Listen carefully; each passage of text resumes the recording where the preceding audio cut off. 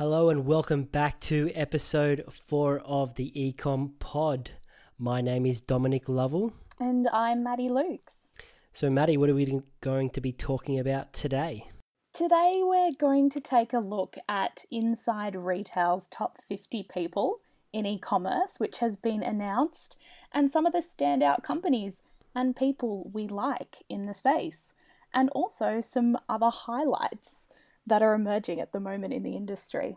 Great, well let's jump in. So tell me Maddie, who was number 1 in this list of top 50 e-commerce people? Well, the winner is actually a lady by the name of Julie Mathers, and she is the CEO and co-founder of Flora and Fauna. It's actually really fitting that Julie has taken out number 1 this year. Flora and Fauna is actually one of the fastest growing businesses in Australia and also the world's largest vegan store. I think obviously COVID has really changed and transformed the e-com landscape, and also I think what the judges would have been awarding the winners on this year, and also the people's views at large about what's really important now in the industry. And I think Julie really embodies everything we should be caring about in e-commerce in 2021, from things like the environment, diversity in the workplace, and also ethical choices through the supply chain, which is something that Julie has done really well with Flora and Fauna in her commitment to those spaces. And on top of all of that, she had a baby in May of 2020 in the middle of the pandemic and is still taken out number 1 in top people in e-commerce. So a really, really huge achievement from her.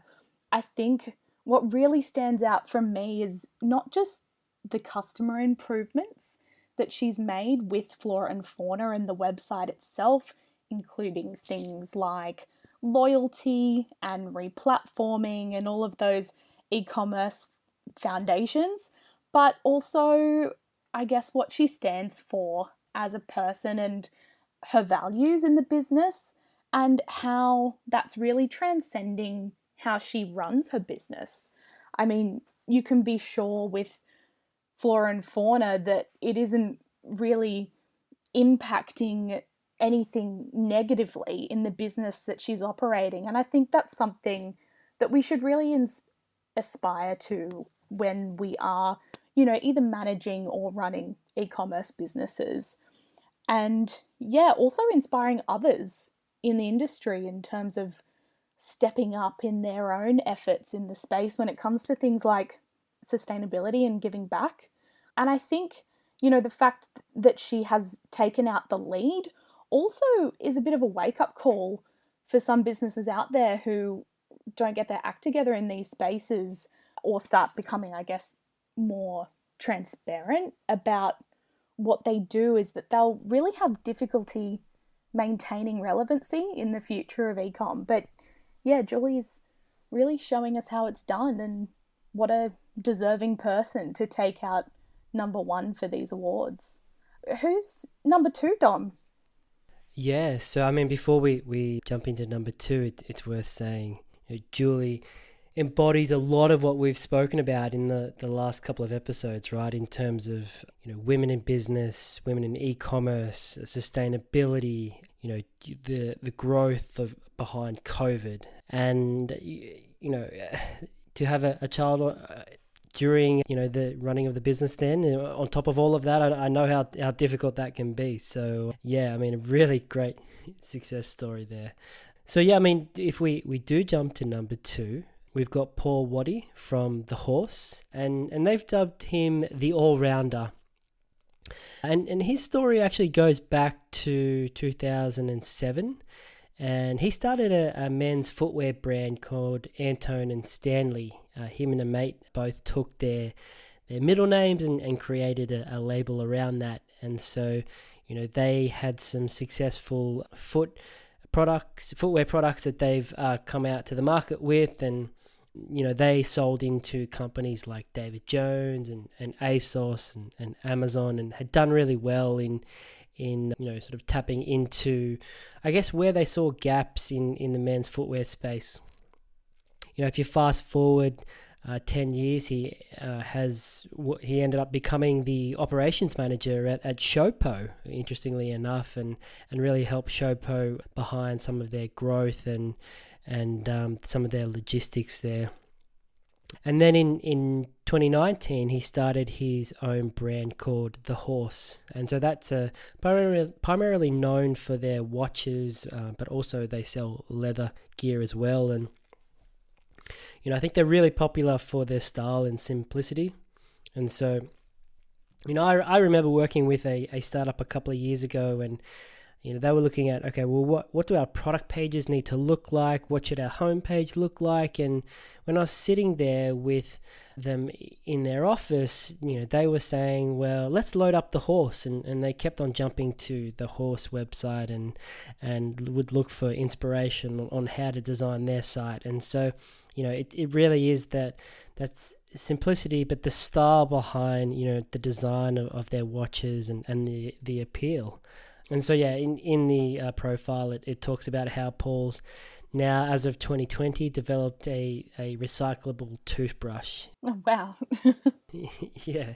When you think about it, he's gone from footwear to, women's apparel to watches to now toothbrushes. There's a lot of success that he's had across multiple verticals. So it's quite interesting to hear. And he's done a lot of interviews recently, and so there's, if you're interested to hear more about his story, there's a lot of different things that you can find by googling him or adding him to LinkedIn or looking online. Yeah, that's an awesome story. I think it also just goes to show, no matter what you sell, if it's a watch or if it's a fully recyclable toothbrush, if you implement some of those, I guess, best practice e-commerce foundations in terms of how you're selling that product, really amazing things can happen, I guess. Yeah, definitely. And so, Maddie, if we look down the list, if you were to pick a company or two, what of these companies stand out for you? Yeah, another one that stood out to me was the Australian fashion label Age. Georgie Yates is the head of e-commerce there, and she came in at number 9 in the top 50 this year. And I think Age is just a really great example of a brand that has really flourished in the pandemic. Obviously, fashion has had a bit of a tougher time than some of the other industries, but Age didn't dissolve under the pressure of the pandemic to do things like drop prices, but rather, I guess, utilize content to really talk to what they do. And they actually did a redesign of their entire website in the middle of COVID, which I can imagine, knowing what that's like, would have been very stressful, and they would have been under a lot of pressure to deliver, particularly with the, I guess, in the context of the pandemic and stores being shut and those things like that. But I guess the way in which they've been able to redesign their website to really utilize best practice e-commerce to engage their audience is really impressive. And yeah, the website does look absolutely incredible. It's one we've all been following, and amazing work to the team involved in getting that one over the line in the peak of COVID. Another brand that stood out to me on the list was actually Temple & Webster, who came in at number 11 with Mark Coulter. And this is, again, a brand that has been massively increasing in popularity over the last few years. And I think the pandemic has really accelerated that, particularly with the movement around the homewares industry in e-com being a huge beneficiary of some of that e-commerce growth that we have seen in Australia. And yeah, Temple & Webster are another brand that have done a really incredible job at owning the space and building loyalty across their consumers. And yeah, you can really see that in things like their reviews on site and also Trustpilot reviews. And yeah, they're one of the best out there in terms of homewares and ecom. So it was great to see them in the list as well. Yeah, definitely. I mean, so if people want to check out, the AJE and Temple and Webster, I think, a lot of people know as well. So we've got lots of Temple and Webster furniture in my house. My two young boys have a bunk that they sleep in every night that's from Temple and Webster, and I'm a big fan of theirs as well. Yeah. Doing a great job in owning the market then. In terms of you, Dom, who are you liking on the list that you've seen? Yeah, so I am a big fan of Marley Spoon. So 48 on the list was Rolf Weber, who runs Marley Spoon here in Australia. And so Marley Spoon is a meal preparation kit, and the thing that I like about Marley Spoon, I tried a number of them across Australia. There's quite a few. There's obviously HelloFresh, there's Marley Spoon, there are a couple of others in the space that have gained popularity. And the reason that I came back to Marley Spoon recently was, they allow you to have a variety of choices. And so companies like HelloFresh, I think they just, give you what they have decided that they want to, have as a mass market menu for that week, or at least they did when I last tried them. Whereas Marley Spoon actually give you a number of choices. You can go in week to week and pick what you want across, a whole range of different menu items. And, the thing that I found with many of the other meal kits was, the portion sizes weren't great. So, they would either give you just enough for one meal or almost like not enough for that meal. It kind of left you still a bit hungry at the time. Whereas, Marley Spoon really have great portion sizes and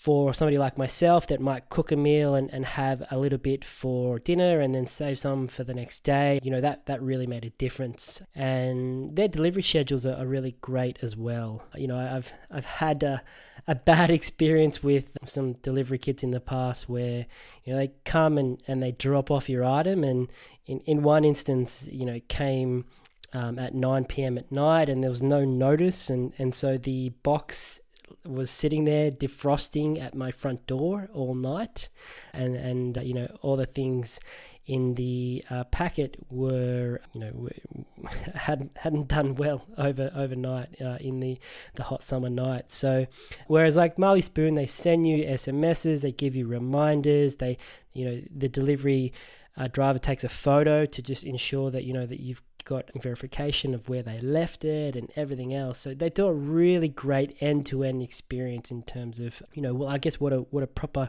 meal kit should do in the space. Yeah, I think it's those little things, those text messages when you get the order delivered that really make the difference between a good and a bad customer experience. And I think Marley and Spoon is an example of a brand that knows that and making sure that they really deliver end to end. Yeah. And so another one that stands out for me is Frank Green. So that's 28 on the list with Elise Collat. And so this sort of resonates with the sustainability theme that we've spoken about over the last couple of weeks, but they actually have smart coffee cups and smart water bottles. So I've actually got one of each. So the smart coffee cup has a RFID chip in the lid, so you can carry your reusable coffee cup around, and you can bake in your payment method into the cup.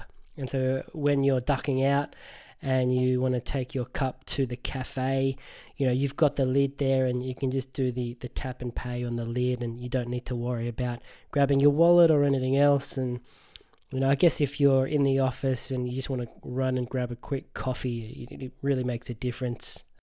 That is so cool. Yeah, and the water bottle that I have from Frank Green, it has a RFID chip in the top, and you can tap it to measure how much water that you've had throughout the day, and it's got an app that's built in and tracks that as well. But these products are really beautiful, and they have a great design behind them, and it's the reusability, it's the functionality of having those smart devices built in, and the sustainability behind them as well. So I've got multiple Frank Green products, and love what they do.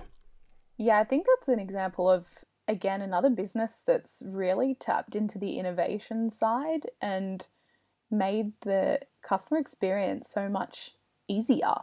I mean, who would have thought that that would be something that, yeah, would be beneficial, having that in the cup of the coffee, but it makes so much sense. In terms of other news, Dom, what else have you seen in other ecom news lately? Well, I spoke about Paul from The Horse, and he was ex-Showpo. But interestingly, Jane Lu, who's the CEO and founder of Showpo, was put on the list of Sydney's most powerful 100 people, according to Daily Telegraph. And so she was 37, and they talk about the influence that she has from her social followers. And so, Showpo's got 1.3 million Facebook followers and 1.7 million Instagram followers, which is quite huge for an Australian brand. And interestingly, the virus COVID was listed as number 1, ScoMo was number 2, and Gladys Berejiklian was number 3. And so, she ranked a lot higher than a number of other celebrities and people that you wouldn't expect. And so, to be number 37 on the list is quite interesting. And so, she's deemed quite influential in the Sydney circuit. What about you, Maddie? I mean, what are the other news that we've seen across the e-com space? Well, Business of Fashion have come out with an interesting take on a old concept, the 4 Ps of marketing, which a lot of marketeers out there will be quite familiar with. But for those that aren't, in the 1960s, a marketing professor at Michigan State University popularized the 4 Ps of marketing, which were product, price, and promotion. The Business of Fashion this week have come out with rebranding of these 4 Ps, with the fact that now with COVID, it's no longer about being the best or the cheapest brand or product, but all these additional layers that are required now to market your brand. And in 2021, Sean McDonald, who is the global chief digital officer at an advertising firm called McCann World Group, published an updated version of these 4 Ps that have, I guess, been guiding marketing and the foundations of marketing for decades until now. But those new 4 Ps are purpose, positioning, partnerships, and personalization. And I think this redefinition of those 4 Ps is really a self-correction of the market in a way, with COVID, into a new age where there's kind of a digital brand out there ready to fulfill every consumer need, whatever it may be. And it isn't enough to have the best product or the cheapest product. It's what is the purpose of your brand, meaning how consumers evaluate brands, and how is your brand positioned in terms of its context to the consumer. Also with things like partnerships, I guess the power of influencers, which, as we've talked about previously, Dom, has really kind of paved the way for this new commerce with collaborations that are mutually beneficial for both parties and add value and get your name out there for your brand. And also, probably the most important is personalization, being relevant to the customer, not necessarily, AI tech trying to, through logic and data, personalize what the customer sees, although that is important, but just being relevant to what your customer is wanting. Like some of these brands we've been talking about, like Frank Green, Marley Spoon, just being what the consumer needs you to be as a brand and for what you're selling. And I think, yeah, these redefinitions of the 4Ps are actually really necessary to help marketeers lead in 2021 and the years to come. So, yeah, that was some really interesting news coming out. But, Dom, you were also telling me earlier about some interesting 2020 stats. What were they about? Yeah, so Pattern, or Practicology as they used to be called here in Australia, are an e-commerce agency, and they've got quite a good team here and work with a lot of major global brands. And they've actually come out with a number of key stats from 2020.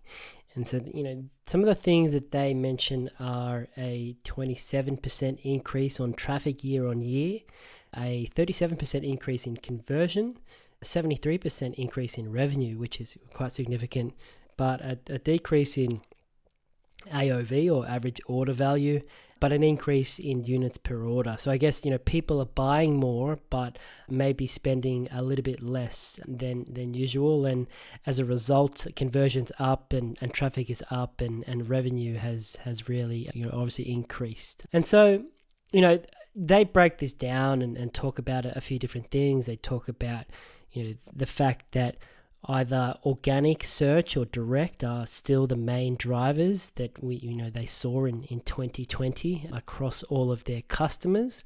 And so, SEO and SEM are still a big strategy that you need to double down on. And so, obviously with people being at home or having more time or discretional time to themselves, they saw a big shift in social and social traffic, and so people are opting to shop and associate with their brands via social. And so, whether it be Facebook or TikTok, as we've talked about in the past, more and more consumers are, looking at their brands online and following them. Interestingly, the fast-moving consumer goods were winners in 2020. So products like health and safety products and long life consumable products and digital streaming services were also doing quite well, which, as you'd expect, were all a result of the pandemic. And so what they did see is that Black Friday and Cyber Monday, were key performing sales during the year. And so that had a major uptick, be it across traffic, conversion and revenue, which I think is gaining more and more popularity in Australia. If you were to look at, Cyber Monday or Black Friday, even 5 years ago in Australia, people would think, well, that's a US holiday, or it's US centric kind of marketing. And so, why is it relevant here in Australia? But, more and more people are beginning to understand that, that is a key sales driver or a key time of the year where consumers can get good deals. And so people are interested now year on year on that sort of Black Friday, Cyber Monday deal that is typically around that Thanksgiving period in the US. And then finally they talk about Melbourne's 4-month lockdown and how that had a huge growth in online adoption across Victoria. And so they saw that 73% increase across Australia, and particularly within Victoria between July and October. And so, yeah, there's no surprises there. Obviously, people are locked down, and, particularly Melbourne and surrounding areas had a hard time with COVID last year. And so, they're obviously going to be online and they need to have those deliveries and they want to be able to do their e-commerce shopping directly from home without having any ability to go out and shop in person. So, quite interesting stats, whether you look at the increase in revenue year on year, or, the fact that Cyber Monday, Black Friday sales are continuing to gain traction year on year. I think it's something to take on board for 2021. So, Maddie, I think that ties into the next point that you were talking to me about, right? I mean, you were discussing the fact that some companies need to look at 2021 and consider planning and look at where they need to benchmark going forward, right? Yeah, definitely. And I think these kind of stats that you're talking to, Dom, are really quite strange in terms of the kind of trends that we've seen in e-commerce before. I mean, to be 73% up in revenue, but 1% back in average order value is really quite strange. I think it plays a part into how difficult of a job our planners have in the e-commerce industry to make sure that we're putting money in the right places and investing in the right amount of stock or investing in the right areas. But in terms of 2021, I mean, we're coming into a time now in March where we were comping some really tricky trade during the COVID period. So even though our numbers are going to start to look good coming into 2021 versus 2020, we need to also keep in mind where we were at in the prior year. And there is a lot of scenario analysis being done in the industry against charting those 2019 levels to see, I guess, give a more realistic benchmark of how some of these companies are going to perform going into 2021. But in terms of the state of fashion specifically, as an example, Business of Fashion have revealed that McKinsey and Company, in a report that they've done, actually the recovery could be a little bit slower than expected, particularly for some industries like fashion in Europe, for example. But throughout that, there are bright spots appearing in some other countries like the US and China. And I think that's also a reason why we're seeing that shift to marketplace being a big opportunity on things like Farfetch and Tmall, with brands starting to focus also more on the US as the US are now coming out of COVID. And with Australia as well, I mean, we've been so fortunate compared to the rest of the world in terms of the COVID recovery. So I think what we'll find going into 2021 is countries like Australia really excelling in e-commerce, particularly in a lot of these areas, but perhaps some other regions really struggling going into 2021 to not only be up on last year, but also be up on 2019 as well. And it's going to be, a big achievement for those brands that are able to achieve that growth on 2019 and move past the impact that COVID has had on everyone.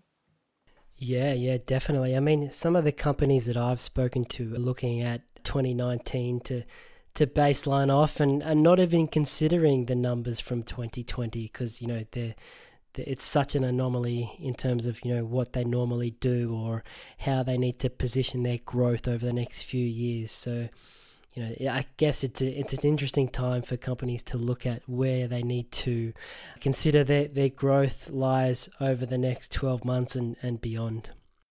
Yeah, absolutely. And I guess a chance for companies to reset in a way as well going into 2021.